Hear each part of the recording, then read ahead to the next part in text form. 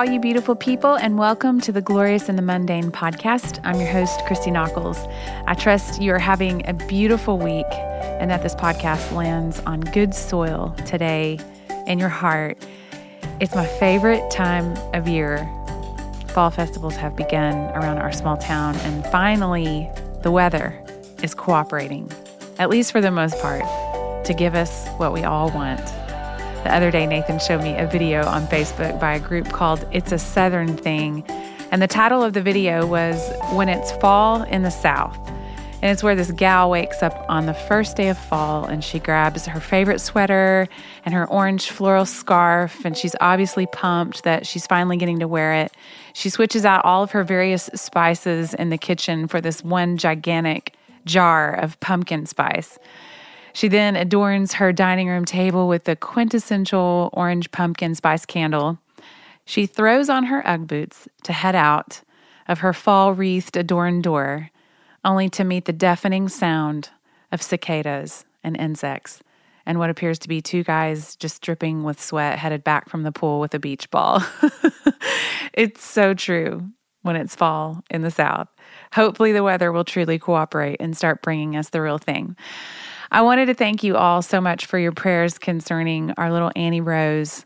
When I posted that on Instagram, I absolutely had no idea that we would receive the response that we did, and we felt literally covered with prayer, like a full-on village surrounded us from literally all over the world. And that, I must say, is the redeeming part of social media, and I can't tell you how much we needed to feel surrounded in that moment. It was huge for us, so thank you. The sickness that came upon Annie Rose honestly left as quick as it came on. It puzzles us still, all the why sort of around it happening, like how it just came out of nowhere. She was not complaining in the least of any kind of tummy ache, but suddenly just became very ill in the bathroom, which led to her passing out several times. She was as white as a sheet. It was hard to keep her coherent. And all I could do was literally run around the house trying to think of the next thing to do, saying, Jesus, Jesus, Jesus. We have terrible phone reception out here, as I've told you before. We do have a landline, but I wasn't thinking, and I used my cell phone. So when I was talking to the paramedics, I was having to stay out on the porch for fear that the call would drop. So I couldn't really keep checking in on her or let them know how she was doing because I was afraid I was going to have to start all over with the phone call. But after the phone call, I finally started to be able to form words to pray out loud over her. And of course, she actually was the most alert when I was praying out loud over her. The paramedics arrived and they gently started working with her and talking to her. They loaded her up, and within about 10 minutes in the ambulance, as we were driving, her color started coming back. And they gave her this Zofran, which is apparently magic if you've had food poisoning or a stomach virus or anything of that nature. And she wasn't sick to her stomach after that. And if you read on my Instagram, you'll remember that I told you that the EMT was so good with her. And he even joked with her that it was his very first time in an ambulance and that it was only his second week on a job. And Annie believed him, which was so precious. And she said to him, "Well, you're doing a great job," which just melted my heart. But he checked her blood sugar, he checked her blood pressure, her heart rate, her temperature, and everything you can imagine, and it was all normal. So by the time we got to the ER, she was fairly alert, still pretty confused, as were we, about what just happened. And they just kind of watched her. They gave her some Gatorade after a while. She kept that down. And honestly, she's kept everything down since. I will say this. I don't think that Nathan and I have ever felt more warfare around a season of our lives than we have this one, and I don't say that lightly. Just 2 days before Annie got sick, I had an acute UTI that had me crawling out of my skin. It was so painful. Then Annie's sickness came on. Later in the week, I went from one physical ailment to another. My mom and then my nephew were both admitted to the hospital the same night for two completely different reasons, but both were very concerning at one point. We are thanking Jesus that they are both okay and have been released. But that same day, my car battery got sick and died, and then this is just purely me whining at this point, but we came home from ball break to a fruit fly infestation in our house. Just the amount of annoying to about ruin your weekend altogether. So I was Googling how to make homemade fruit fly traps. The best one I came up with, by the way, is about 2 tablespoons of apple cider vinegar in the bottom of a glass jar with like 2 tiny drops of dish soap. Somehow they get in it, but they can't get back out because the soap weighs them down. And the other one happened by complete accident. I left just a couple of sips of coffee in the bottom of my coffee cup that morning, and I left it out on the counter. And I think I seriously caught a dozen in there on accident. So who knew? But then came the text from our Ellie, our 14-year-old. It said, "Call Noah." And the next line says, "He's saying it's an emergency." So I'm literally just like, "Hold me, Jesus," as Nathan tries over and over to get a hold of Noah, our 17-year-old, and he's not picking up the phone. Finally, we get a hold of him, and I can hear over the phone that he's talking fast and his voice is shaking. Nathan's trying to calm him down. I hear Nathan keep saying, "Noah, are you okay? Are you okay?" Then I hear him say, "Are the other people okay?" So this tells me he's been in a wreck. And without going into a ton of detail, we're just praising Jesus today that our Noah is okay. And we are more keenly aware than ever that we are literally in a war. I remember the night of the release day for this lullaby project, Beheld, Lullabies for the Beloved, and I crawled into bed next to Nathan and I held his hand and I just said, "Pray." And one of the things that was weighing on my heart to pray was that Jesus would be like a great big sandbag, that he would absorb all the weight of how he wanted to speak through these songs, that he'd take upon himself how all the promises woven through the songs would reach people right where they are. I'm sure you've prayed Jesus be a sandbag prayers before, maybe not those exact words, but I think you know what I mean. Jesus, just somehow bear the weight of what I'm holding or what I feel is weighing on me. Something kind of funny about me is that I'm a typical artist, and I'm being 100% honest with you when I say that I'd actually love to just kind of slide my projects like underneath the door to the world and just kind of let it out there and then just go hide somewhere. I actually really mean that. If you know anything about the Enneagram, which I don't know much about it, and I don't really know if I want to know much about it, but I do know that I'm a 4, which is apparently shocking to my friends for some reason. So I've taken the test multiple times and in multiple ways, and I'm a 4 every time. There are different variations, of course, because we're all so intricately wired, but a 4 is what is called the individualist. Just a small part of the nuttiness of being a 4 is that while you love being different and an individual, you actually don't like it at all at the same time.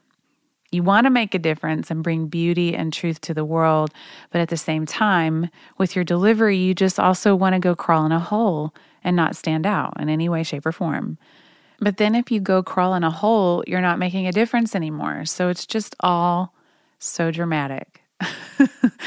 Anyway, as this record has made its way into the world and into the hearts of many people, God is really doing a powerful work. And by the way, I hope you feel like you know me by now to know that I'm not telling you this as a way of promoting my record to you. I just want to blanket that over this entire thing. This is beyond that. To me, it's just so telling as to where we are right now as the church, as believers. The Holy Spirit is on the move. I have a sense that at the heart of it, He is healing us up for what is to come.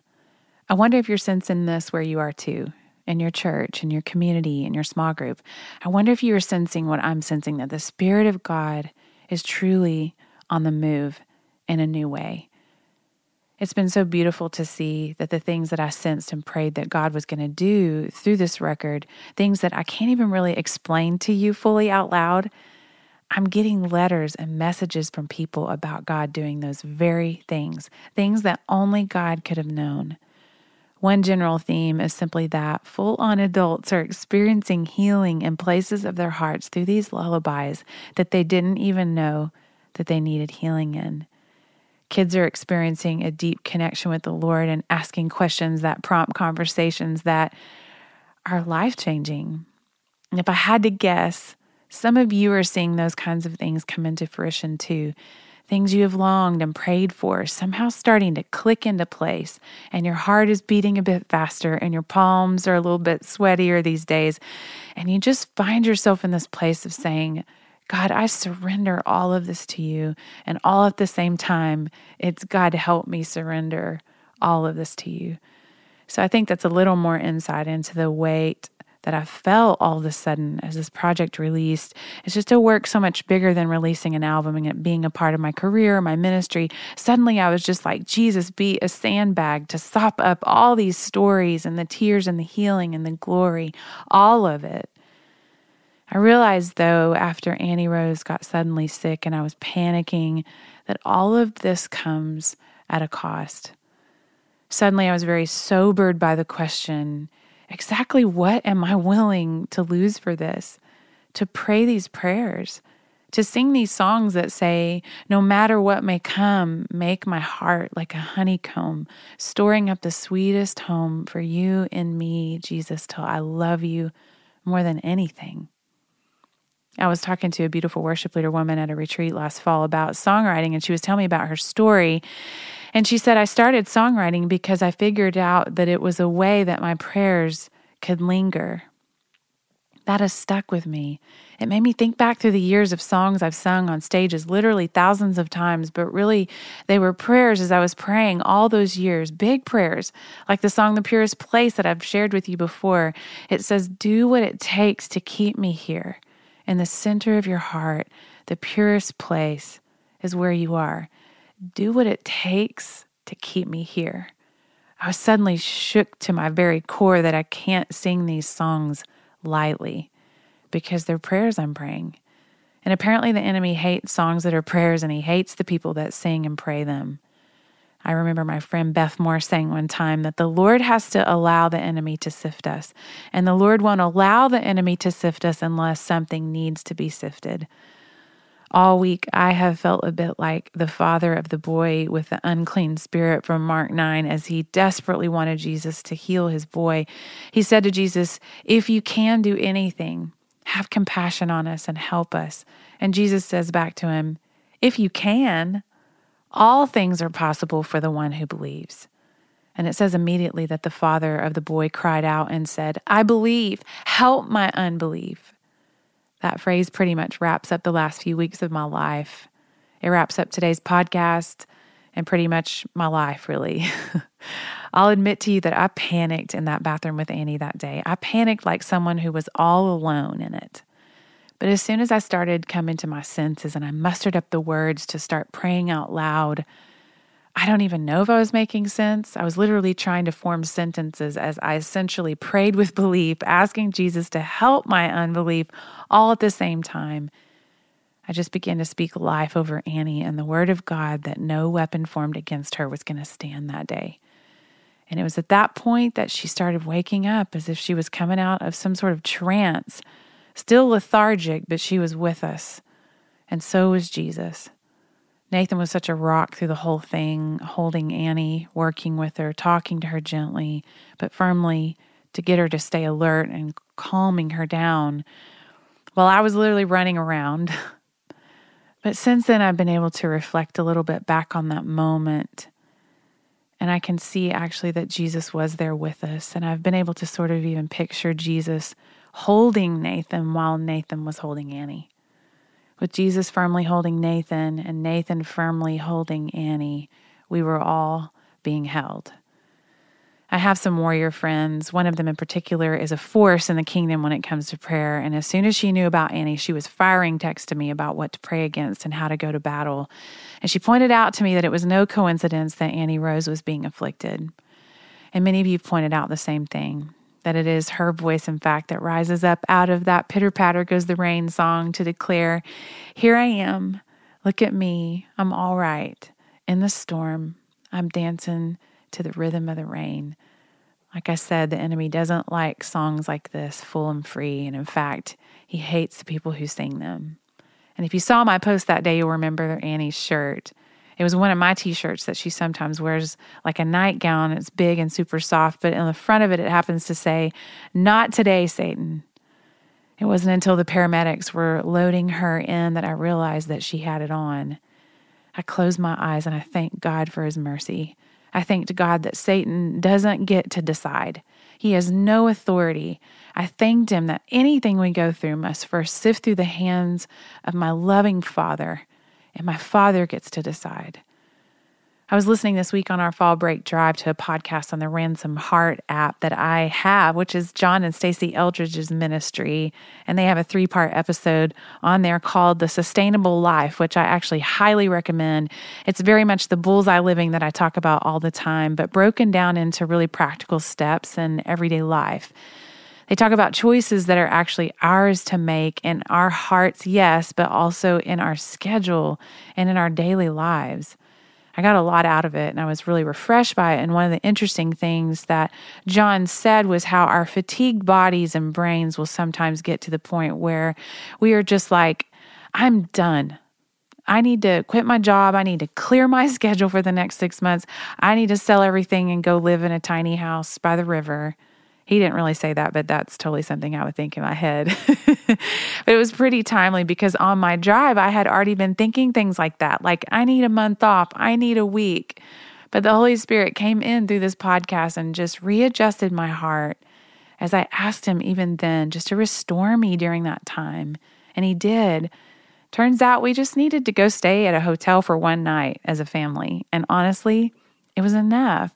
It was like the Lord multiplied the time as I was diligent to be present with what little we had in terms of a getaway. And another one of the things that struck me is that John said, he quoted Francis Schaeffer from his book, The Lord's Work, The Lord's Way, where he essentially says that when the Holy Spirit is involved in a work that we are a part of, in fact, the more the Holy Spirit is involved, the greater the cost is to the believer.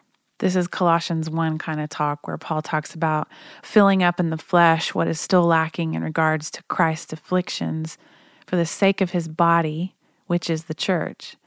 Every time I read this verse, I feel like I'm barely hanging on to what it really means. But at the same time, I feel like I have these moments where I just get that all of a sudden. And this week has definitely been a taste of that for sure.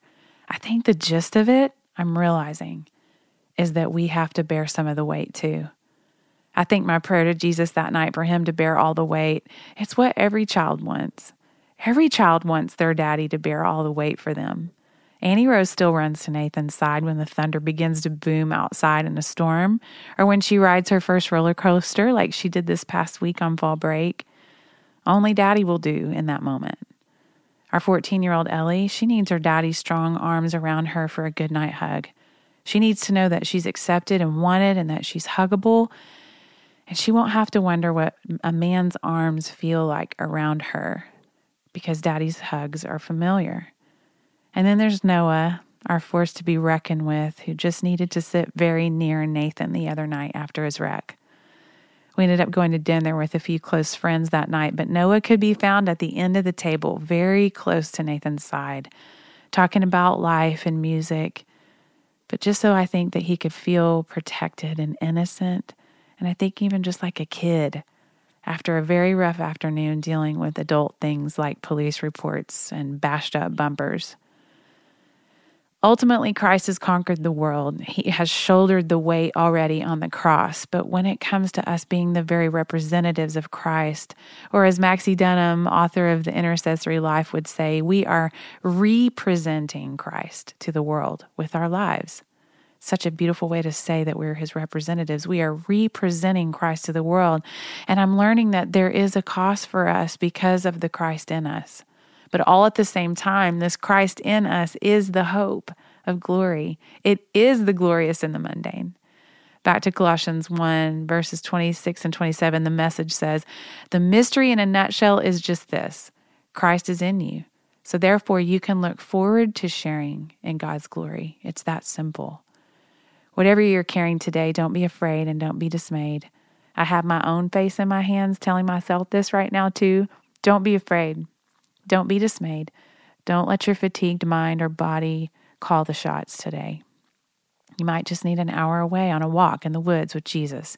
Take that time. Schedule it in. Literally ask him in that time to restore your soul. Invite Jesus literally to renew you as you meet with him. Your highest calling is to represent him to everyone you meet. But remember, it really just looks like a child getting close to her father. You do bear some of the weight, but you will never, ever bear any of it alone because He's with you. Well, as you know, lately I've been talking about the themes threaded through, and today's interview is definitely a theme threaded through for me. Even though I would call myself an artist, above all of that, I'm a worshiper, and so are you. You are hardwired, actually, to be a worshiper above all things today. Every day, you and I put on our worshiper skills. We put them into action. My prayer is just that Jesus will always be at the center of all of that, at the very core of my affections. I'd be lying if I said that I get it right every day, that He's always right in the center of all my adoration and affection. No, sometimes other things creep into that place. Today, I'm going to interview my pastor and my friend, Darren Whitehead, who just wrote a book called Holy Roar with our mutual buddy, Chris Tomlin. Now, if any of you have followed mine and Nathan's story, you know that Holy Roar is a theme threaded through. At the very beginning of our marriage, Nathan and I wrote a song called Holy Roar. This would have been back in 1996 that we wrote this. And at the time, Nathan was finishing school and I was teaching preschool to help him out through school. And then we'd write songs at night in our little apartment. And I might have shared this story before on this podcast, but you have to know that this was long before it was a thing for thousands of people to gather in stadiums and worship God together. This was before worship was a genre of music, really. I believe it was an authentic time of the Spirit really working in people's hearts in terms of understanding more about biblical worship in our everyday lives and in the life of the church as a whole. Every night, Nathan and I would write songs that at the time no one would hear. There was no platform really for us to share them on. We, in fact, didn't really fully understand what God was doing or what He was giving us in these songs. But we'd write, and I'd get up the next morning and head to my preschool post and Nathan to his finishing college post. And one of those nights as we were writing, Nathan was playing a beautiful melody on the piano, and I closed my eyes. And this is the first time that I ever remembered this happening to me, but I saw a vision. It was a stadium full of people with their hands raised with this sense that their hearts were just fully open and alive to God. And there was this roar, this holy roar, like at a football game, but even louder, because there weren't two opposing sides. The roar was unified throughout the stadium. There was only one at the center of the adoration, and I knew it was Jesus.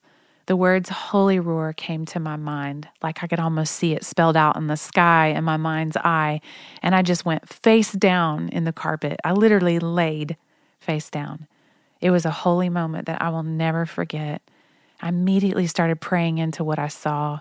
Things like, Lord, let this be true of me. Let this be true of Nathan and I. Let this be true of our generation. Of course, I now know that it was truly a vision of things to come and that we would go on to actually be a part of getting to lead stadiums full of people making a holy roar. But what I love most with this theme threaded through is that what I've seen God do is go to great lengths to make sure that what we corporately and very publicly display is also what is true of us when we are tucked away where no one can see us. That this holy roar isn't just a public display of affection to Jesus, but it's also a very private display of affection all at the same time. In the moments that followed after I saw this vision, this song, this prayer that has lingered now for over 20 years in our lives began to take shape. These are the words. Trees of life are blooming. Your word plants the seed, and we see it growing. Your kindness leading to repentance, and we see traces of deliverance. Lord, thank you for mercy. Oh, can you hear it? It's the song of the redeemed, the pursuit of passion for the one who set us free. Oh, can you hear it? We're crying out for more. And listen to our song. It's turning into a holy roar. Rivers of renewal, Spirit, whisper a revival and send us rushing.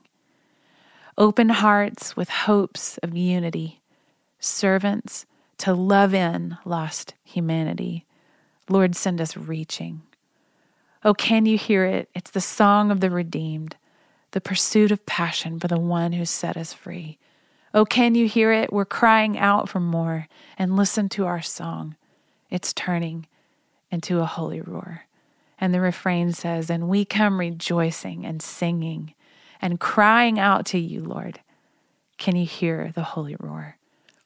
A while back, Nathan and I got a text from our pastor, Darren, asking for our blessing on him using the title Holy Roar for a book that he put together with our friend Chris on the 7 Hebrew words of praise. Turns out that every time the word praise is used in Scripture, it could actually mean one of 7 different meanings of the word praise, because sometimes, things get lost in translation trying to get it to English. There's so much truth underneath all of this. You'll hear Darren share about more of it and how it's sort of like this beautiful secret language of worship that's being unlocked for us as the church to grow in our understanding of both our own personal praise in the mundane and our corporate praise together as a body of believers. I think this is going to be very insightful and useful to you. It'll help you grow and stretch in your heart understanding of what it really looks like to truly worship from your life. And yes, we actually need to learn to be free in our worship as we come together in our churches. And all at the same time, we need to learn to be free in our private worship as well. These mundane moments at the kitchen sink or at a stoplight on the way to work, we can learn to let these prayers that linger, these cries from our heart, lead the way in giving our hearts completely over to Jesus as we experience him as the beloved. In fact, that's one of the direct meanings of beloved in the Greek, one who is personally experiencing the agape love of God. Enjoy this interview.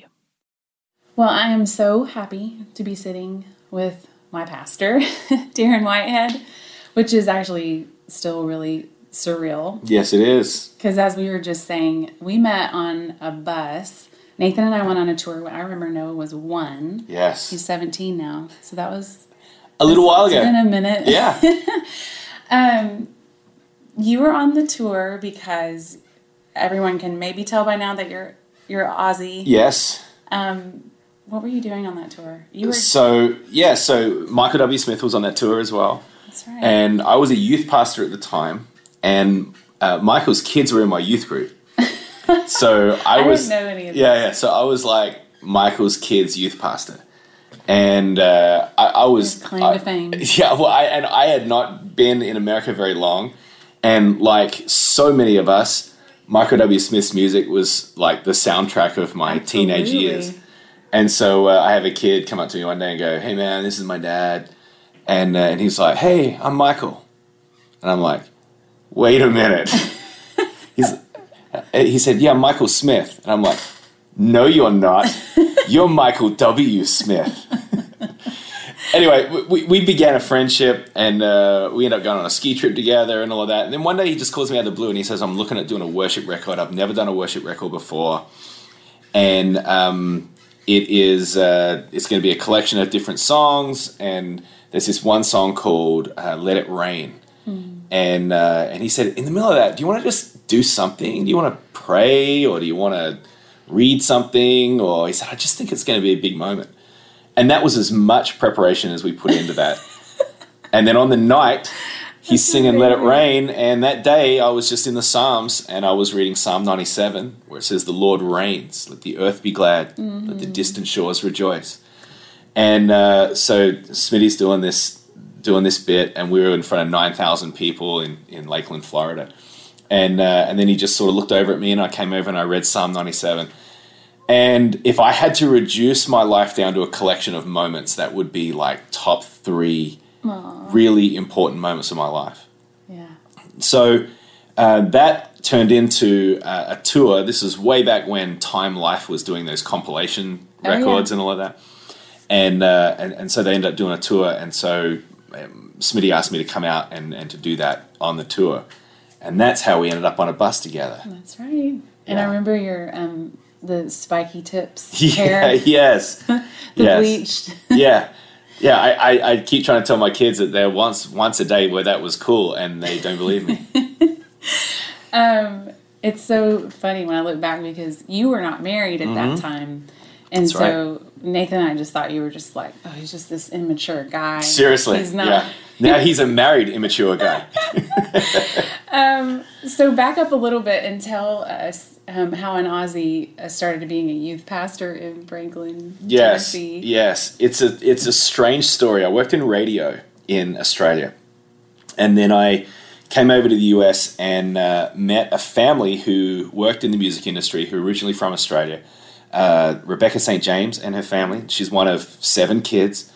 And I just became friends with this family, and they said, you know, if you ever want to come to the US, you know, like we'd love to, you know, have you part of our community, you know, or even come live with us for a while. So I ended up finding a radio station, or a radio station approached me in Nashville and said, you know, would you be interested in working with us? So I went to the American Embassy in Melbourne and I tried to get a work visa. And they told me I wasn't eligible for it. And I stood in line. I said, can I apply anyway? And they said, sure. And then when I ultimately got my visa, they accidentally gave me a pastor's visa. They gave me a minister's visa, a religious worker's visa. I'd never been a pastor. I actually understand the regulations of that visa now. I was not eligible for that visa. Oh my God. I hadn't been to seminary. I'd never worked at a church before. But some INS worker interpreted my application as like I'm a pastor. And so sometimes people ask me, like, how did you feel called into the ministry? I say, the US government called me into this thing, you know? And out of fear of deportation, I just keep preaching every week, you know? Like, otherwise I could be out. So, so that's how I ended up in the US, and it's how I ended up being a youth pastor. In fact, I came and started working at the church that Rebecca's family were a part of. And I had to work at a church if I wanted to stay in the US. It was the only way I could stay. I mean, only God can create a circumstance where if you don't do the Lord's work, you will get deported. And that is my story. I love that so much. Okay, so even as your friend, this is a gap in the story, as well as how you met your wife, Brandy. Yes. Because she's a Brentwood girl, right? Like she is, yes. She's one of the rare Nashville people. Native. Yes, yeah. Yes. So I was now a youth pastor, and Brandy was had gone to church with her family her whole life, and her parents are professors at a Christian university. And she just really wanted a fresh start. She was just kind of known as the professor's kid, and so she wanted a fresh start. So she wandered into our church one day on a Sunday and really loved it. And this is in 2001. Okay. So she wandered into our church, loved it. Well, her church tradition always had a Wednesday night service, so she came back on Wednesday, and our church didn't have one except for a youth service.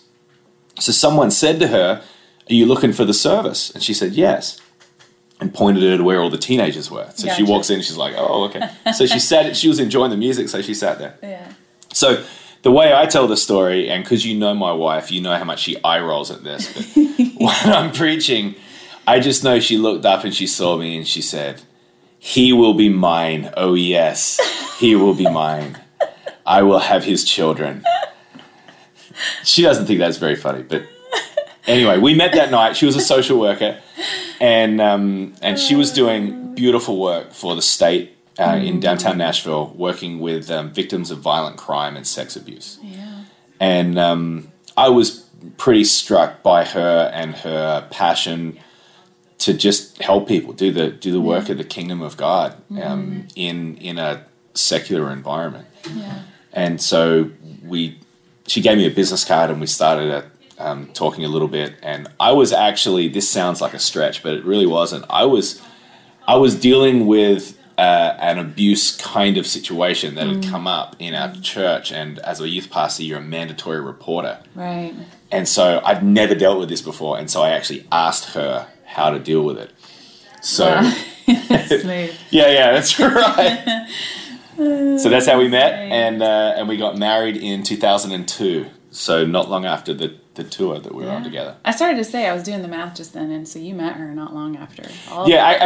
We were dating when we were on that tour because I think the date we did in Chicago, she flew up for. Oh, gotcha. But we're not engaged or anything. We were just dating. Okay. Yeah. Well, so you guys spent some time in Willow Creek. So yes. You kind of moved from here. Yes. Tell me a little bit about that journey, and that's kind of where you had your 3 girls, right? Yes. In 2004, I didn't know anyone at Willow, but it's interestingly enough connected to that tour again.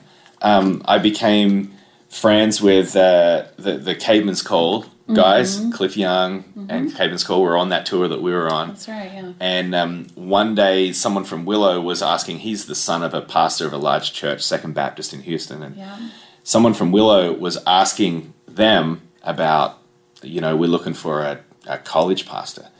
And they suggested me. And the Willow guy was like, that's funny, I've never met this guy, but you're the second person to mention him. I'm going to give him a call.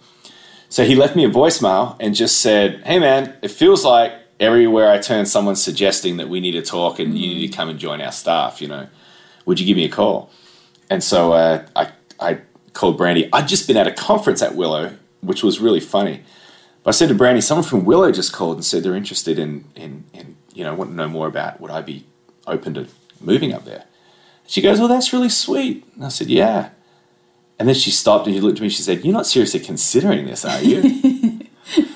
And that opened another thing. I knew that if God would speak to my wife, that would be a kind of miracle that would be comparable to, the resurrection. And so she agreed and felt like God spoke to her really clear, and we went to Chicago and we were there for 8 years. That's amazing. We count it in winters. We were there for 8 winters. Oh. And I have 3 little girls, and all 3 of my daughters were born in Chicago. And it was a wonderful, wonderful era of my life. Yeah. I basically spent my 30s in Chicago. Gotcha. And learned so much about ministry and about church, about leadership. It was a really, really important time. That's amazing. Well, I'd love for you to talk a little bit about just what kind of brought you back here, plus just church planting, and then there's been a merge. And then, I just want to say, it's pretty neat looking at just, how our journeys have intersected and just that we're friends. Yeah. And so, kind of around the same time or not long after, Nathan and I came back to this beautiful land in Franklin, Tennessee, and we were hearing stories, because we're already thinking our 3 kids, it was hard times to move them as far as Noah was going into his 9th grade year, Ellie 7th grade, Annie was 3rd grade.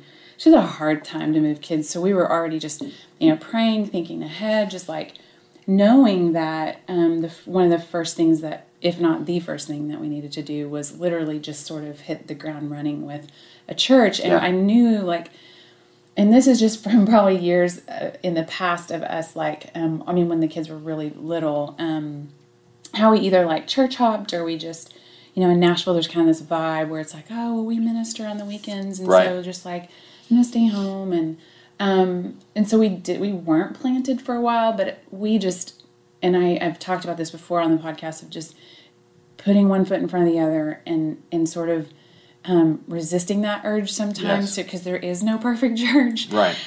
To sort of hop around and procrastinate or all these things. So we were hearing stories, which we know now was the Lord, but we were hearing these, rumors of this Church of the City and this merge that maybe was happening, but kind of along those lines at the same time, we knew of you enough of you to know that you were a worshiper. Yeah. And that was one of the things that we've always loved about having a pastor that is a worshiper, because I feel like it changes the whole tone of everything. When you have a pastor who values that and gets it and is that, And then I think just the bonus of that we have been your friend, and I think we're a little bit older than you, which is really weird. We've never had a pastor that we're the same age. It's always been this older guy, so that's been a fun aspect. But I would just love for you to talk about some of those stories that we were hearing were about,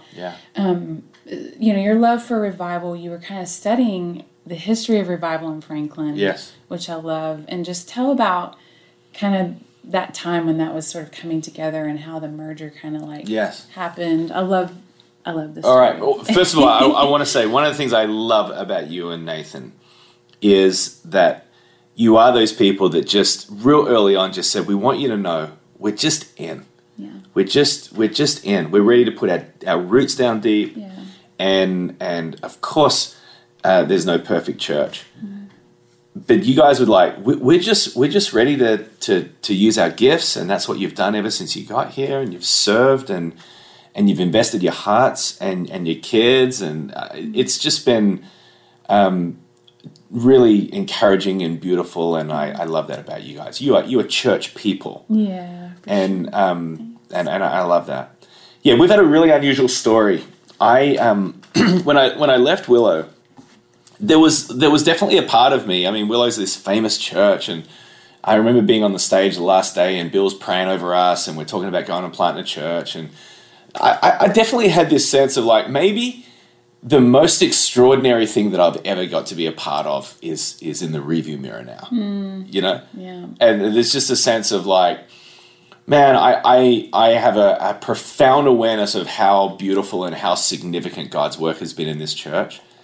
And you know, I'm going because I feel so clearly this is what God's calling me to do.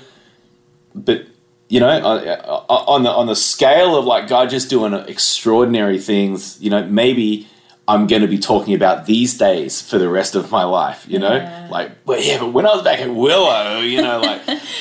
So, I don't know. It was just a little bit of a sobering thought that I had. Yeah. So, we felt really strongly we were supposed to plant a church in Nashville. We were in Nashville earlier, as we'd mentioned.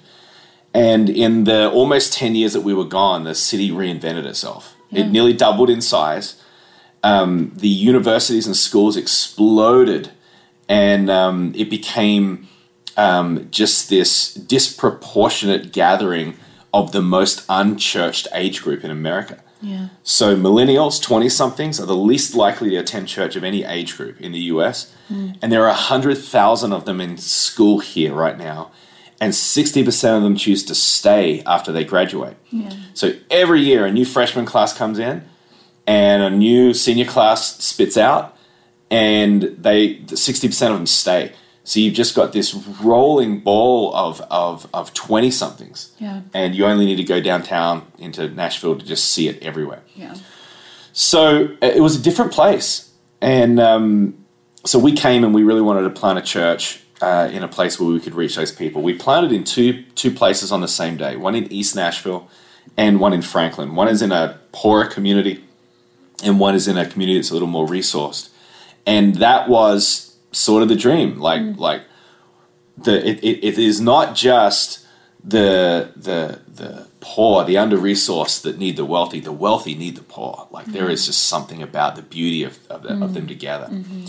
So we planted these two churches, and we were in schools, and we would set up, do a service, tear it down, drive across the city, and then we would set up again and do the service again. And we had no trouble sleeping at night. You know, I mean, it was exhausting. But it was really beautiful. I mean, we went from a church of 30,000 to a church of 30. Yeah. You know, I mean, it was like just the contrast of having teams of people and staff that are able to execute things and buildings and all of that, to just being in our living room to begin with, and just being a Bible study, and some guy who can play 4 chords on a guitar, you know, which fortunately you can play every song with 4 chords. You know? So, but it was really beautiful, and that began something. And 2 years into our story, the church that I had joined, 20 years ago, their pastor transitioned unexpectedly. And their elders came to me and said, would you be interested in merging our churches together? And my answer to that was, no. Thank you. I'm not interested in that. I mean, everything was going great with our thing. There was just a lot of complexity that would be coming, and I just didn't really feel like it was the right thing. And again, God just spoke to us with such extraordinary clarity, which we don't have time to get into, but it was the specificity and the way that God spoke to us. It was just undeniable. And that was about 2 years ago. And so I thought that church planting was hard until I did church merging. And so, you know, that's your next book. Yeah, church right. Merging. So yeah, the first 2 years were hard. The second 2 years were harder. But in the midst of all of that, my goodness, what God has done has just been like nothing I could have ever imagined. Yeah. We inherited $7 million of debt. And I remember someone saying to me once, in a Q&A in front of a bunch of people, do you realize that the church has $7 million of debt? And I said, yes. And he said, well, how does your church feel about that? And I said, not very good. And he said, well, what would you do about it? And I thought for a second, and I said, pay it off as soon as we can, And the whole place broke out in applause. And I thought, well, I'm glad you're applauding because you're the ones that are going to have to pay this off, But it was like the Spirit just sort of whispered to me in that moment, That's like, amazing. these people are looking for leadership. They're just looking for a vision and that's great. Guide us. Yeah. We'll follow you if you guide us. Yeah. So our dream was that we would pay the church debt off, $7 million in as quick as we could, like a year.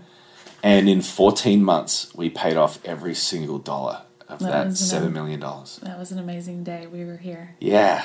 Tell him just really fast about the chainsaw. Look, this is not really our style as a church. I mean, It's not. I can attest to we're that. not really like the outrageous, sort of doing big, strange that's gimmicks why or it was anything like that. memorable. Yeah, it's just not our style, and we've never done anything like this. I mean, generally speaking, we're worship and teaching of the Scripture. Yes, it's true.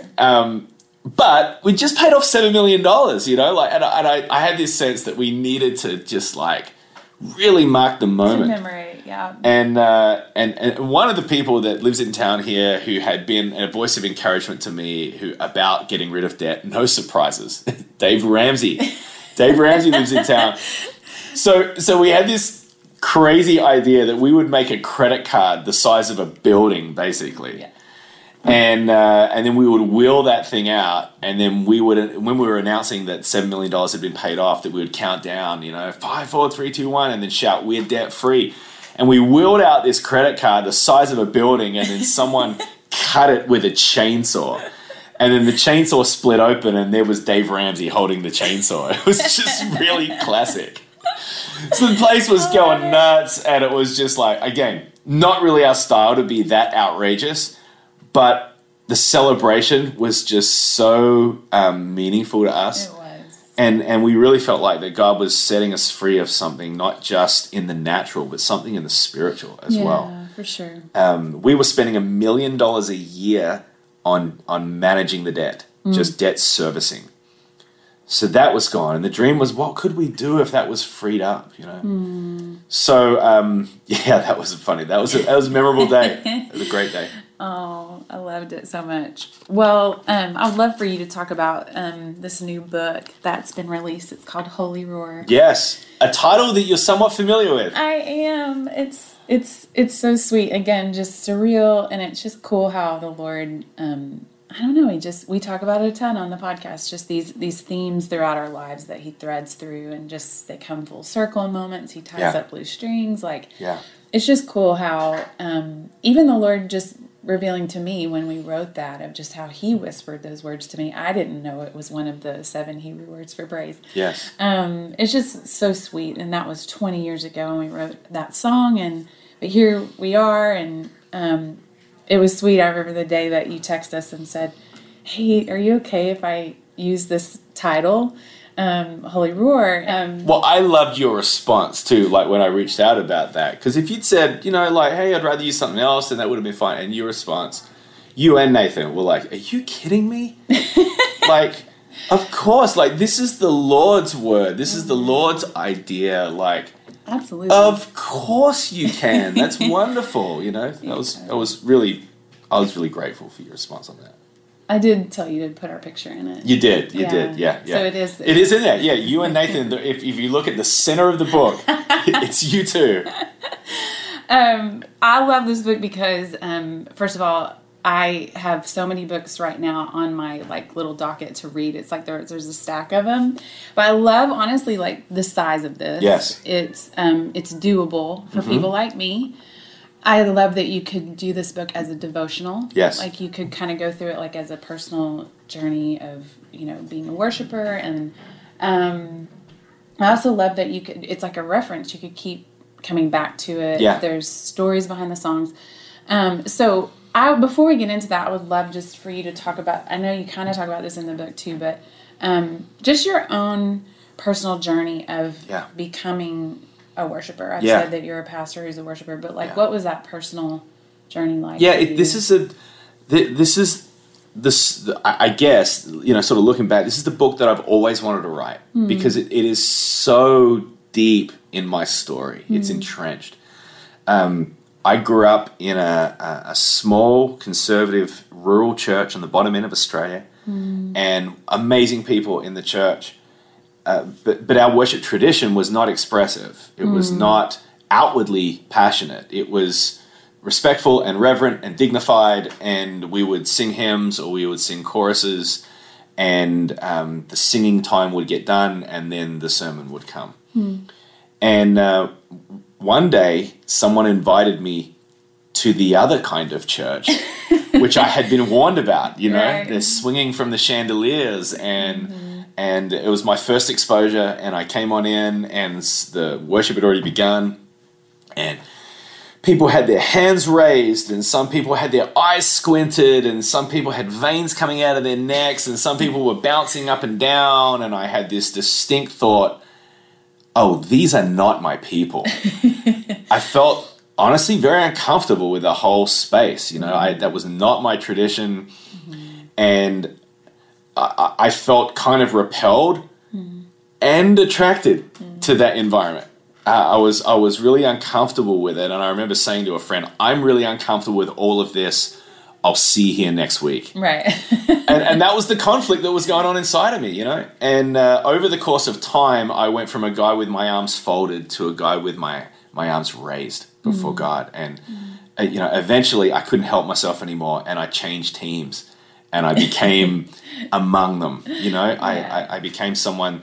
And I think in one sense, and this is an imperfect distinction, but in one sense I went from a singer to a worshiper. Yeah. And there was something that moved inside of me, and it became an emotional, heartfelt experience for me to be bringing my affection before God. Yeah. So, that was a really, really big part of sort of the transition for me. And from that point onwards, I've just been someone that loves worship. I love new songs. I love, the theology that we're able to impress upon music, and all of that it's just my love language. It's the way I connect with Jesus. So when did this message of this book first start being formed in you, and kind of how did that come to be? Right at the genesis of it, a dear friend of mine, John Tyson, who lives in New York, and I were having a conversation on the phone, and he said, I was reading something, and I found some research on the translation of the English word praise, and he said it looks like there's 7 Hebrew words, and they all mean something different. That started me on this study journey, and I consulted a Hebrew scholar, a guy who lives in Israel and speaks fluent Hebrew, and started sort of on this journey of breaking down all the different words and what the original context was and what they all mean. In many ways, some people call it it's a theology of praise. Yeah.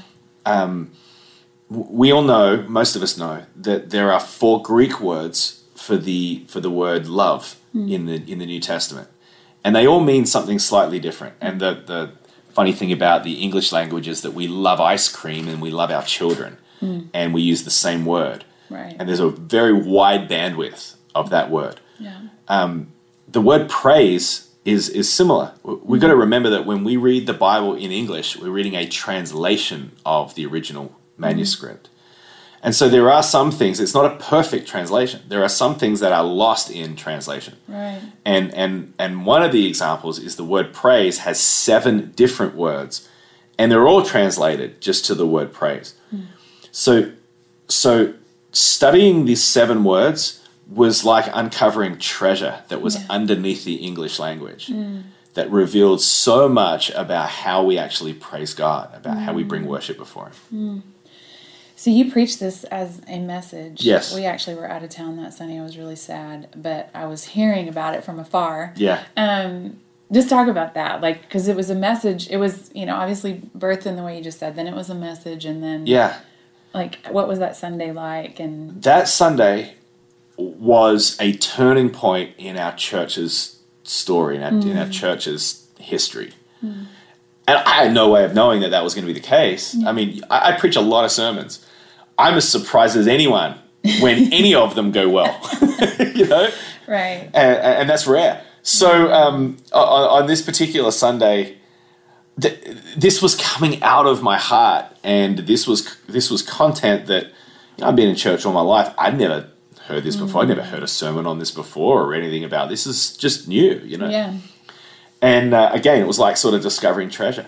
So we had a worship time before the message, and then I'd said to the guys, look, I'm preaching on the subject of worship. Let's make sure that we've got a little bit of time to have a response time afterwards. And so I preached through the 7 words of praise, and then we had this worship time afterwards, and I'm telling you, Christy, it was like, I thought the roof was going to come off the place. Wow. I mean, it was like the place, you think about Isaiah 6, and the room fills with smoke, and you see the Lord, and I mean, it was just a whole nother level to anything that we've experienced before.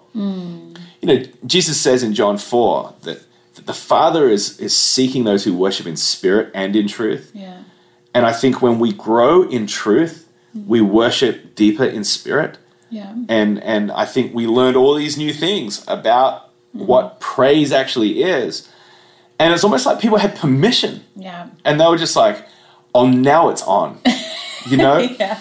And I had so many people that have said to me on that Sunday that they've never been a hand raiser. This that's not my scene. It's just not who I am, And they said, for the first time after hearing that message, I lifted my hands in the presence of the Lord. Yeah. And I've been a hand raiser ever since. Yeah. It's biblical. Right. Yeah. It's so neat to have all, like, I'm excited for people to get their hands on this, because I feel like it's going to transform even just worship Monday through Saturday, right. At home, right. and in the car and at the kitchen sink. Because like you said, just like the deeper that we delve in to truth and the theology that we get to experience inside of music even, is so powerful. And when you start believing that truth, especially whatever you're walking through, your circumstance in that moment, I love Isaiah 61:3. It's Tehillah, right? Tehillah. I'm afraid I'm going to say tequila. That's the easiest way to remember it. But I loved that Isaiah 61, I think, for all of us is probably one of our favorite passages. But it's a garment of praise instead of a spirit of despair, a garment of Tehillah. Yeah. I don't want to spoil any of it, but like tell just quickly like a little bit about Tehillah. It's one of the words. Yes. But I love it just because whatever you're going through in that moment, it brings such a specific light to the way I'm going to praise God when what all these different... Yeah, so they all mean something slightly different. And it's a little bit like having a toolbox of tools, and you're able to take one for what you need in terms of the way you're communicating with God. Tehillah is the idea of singing a new song, a spontaneous song. I love that. A song that just... It doesn't rhyme, although when you do it, it probably does rhyme. But the rest of us, it doesn't rhyme. It's not to a very good melody, but it just comes from the deepest part of your heart. Yeah. And you are expressing your love, your affection, your gratitude.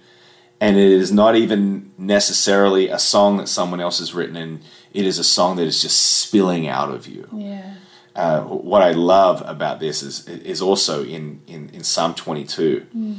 It says that the King James says that he dwells in the Tehillah of his people, the praises of Israel. Yeah. And this is this kind of praise, like the kind of praise where you're singing a spontaneous song. The Bible says is the kind of praise that God inhabits. God himself comes and dwells. When you're expressing your heart with that much spontaneity and intimacy and truth and gratitude, it's like God says, hey, I'm going to meet with you. I love that so much. You wrote this with Chris Tomlin, our mutual friend. Yes. Talk about just that, how that came to be, and just so Chris really goes through stories behind the songs, which I know will be all like beloved songs, which is such a great idea, so people can kind of hear a story behind the song and it merges together. Like, how was that working with Chris? You guys are friends. Chris and I have been friends for a long time, and it's really funny because I didn't imagine that we were going to be doing this together. This was a sermon, you know? Totally. And it was really meaningful for me, and that was it. Yeah. Chris texts me as soon as this sermon is done, and he happens to be in town, which is even more rare than you. I know.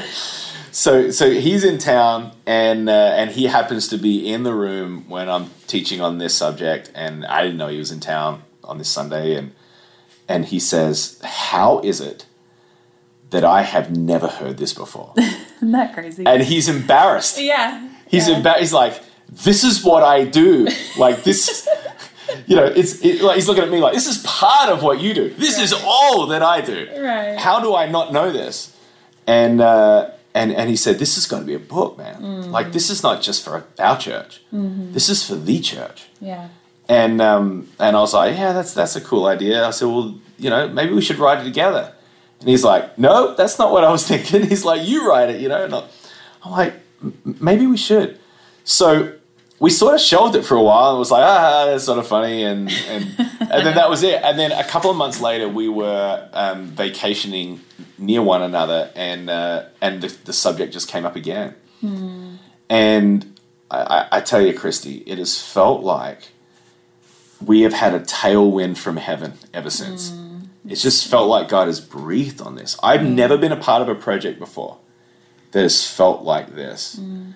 From concept to starting to share it with people. Yeah. And so what we did is I shared the theology of each of these different words, the original context and all of that. Chris, sort of similar to you with the song Holy Roar, Chris was looking at the 7 words and going, I've written a song unknowingly on all 7 of these words. That's cool. And so we thought, well, what if you shared the story and the conditions around how these songs came about? So each chapter is broken up into 3 points. It's what the word means. It's Chris telling a story about how this word has played itself out in his songwriting. And then a third section is like a question, a collection of questions. Mm. So if you as a small group or you as a worship team we're going to do this together, or you could do it as an individual, but there's a response time in each of the chapters as well. Yeah, that's what I love about it. Like I was saying, it could be like a devotion, or you could do it as a small group, and I love it so much. And I'm very thankful that you guys did this in such a short amount of time. Yes, we did. I'm glad that you took it off the shelf, and I'm so excited for people to get a hold of it.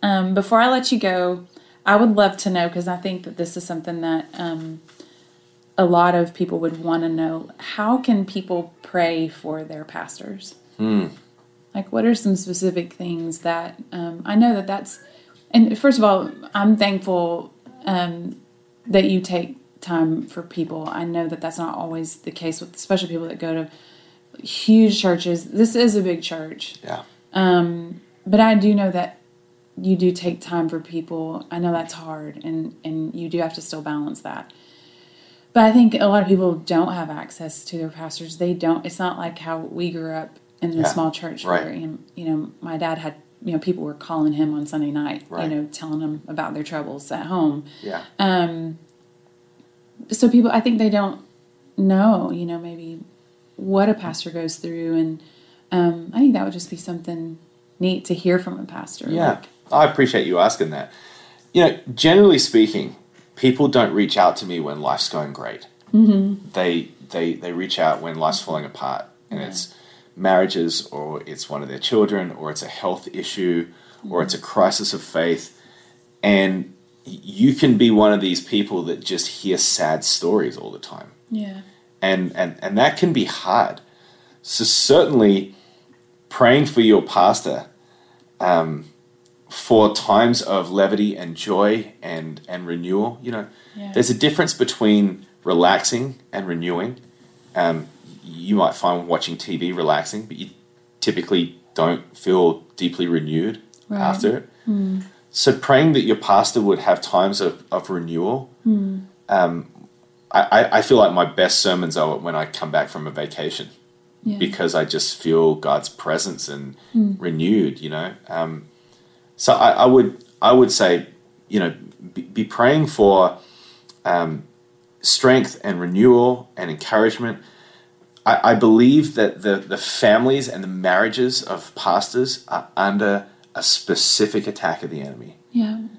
And it's like the enemy reserves a very specific kind of attack reserved for church leaders. Yeah. And we all know people that have had all kinds of problems in their marriages and with their kids and all of that sort of stuff. I mean, you're a pastor's kid. Sometimes pastors' kids get talked about, almost sort of like a punchline, like they're expecting them to rebel and all of that.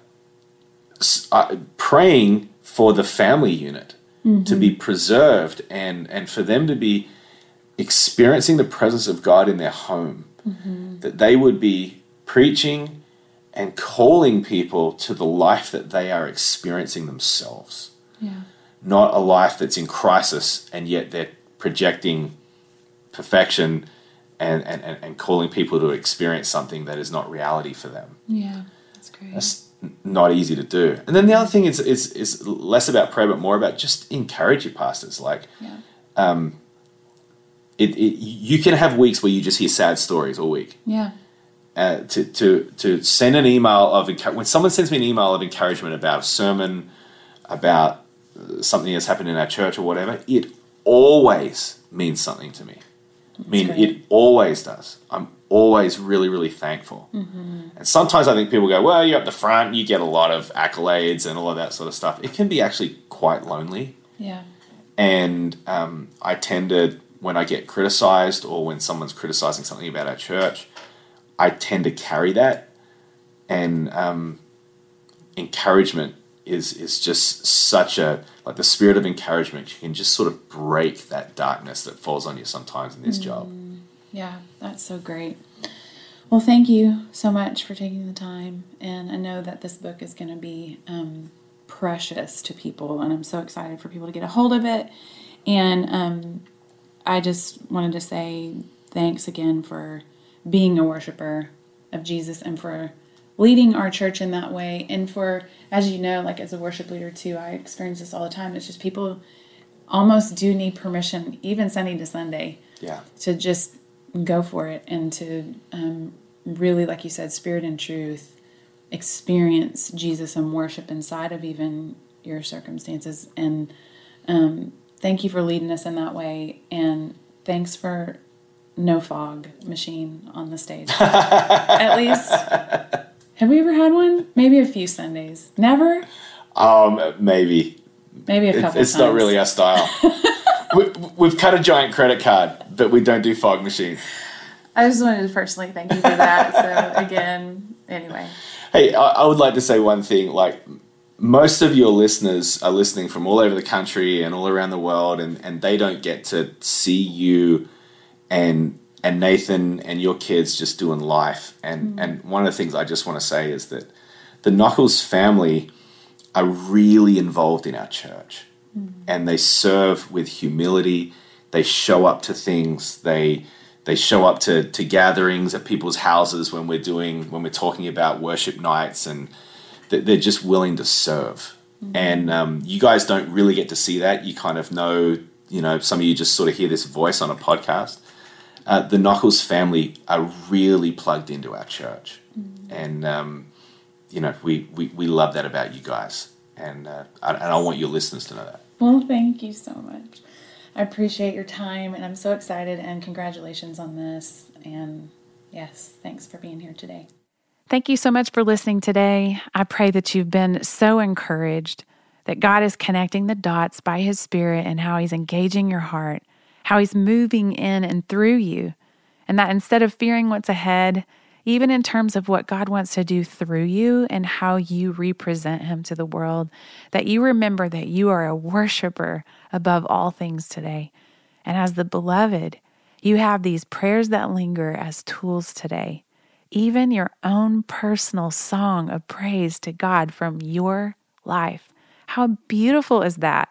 A melody that comes from your heart, words that may or may not have to rhyme, that can change the way you encounter God and the world today. I love that.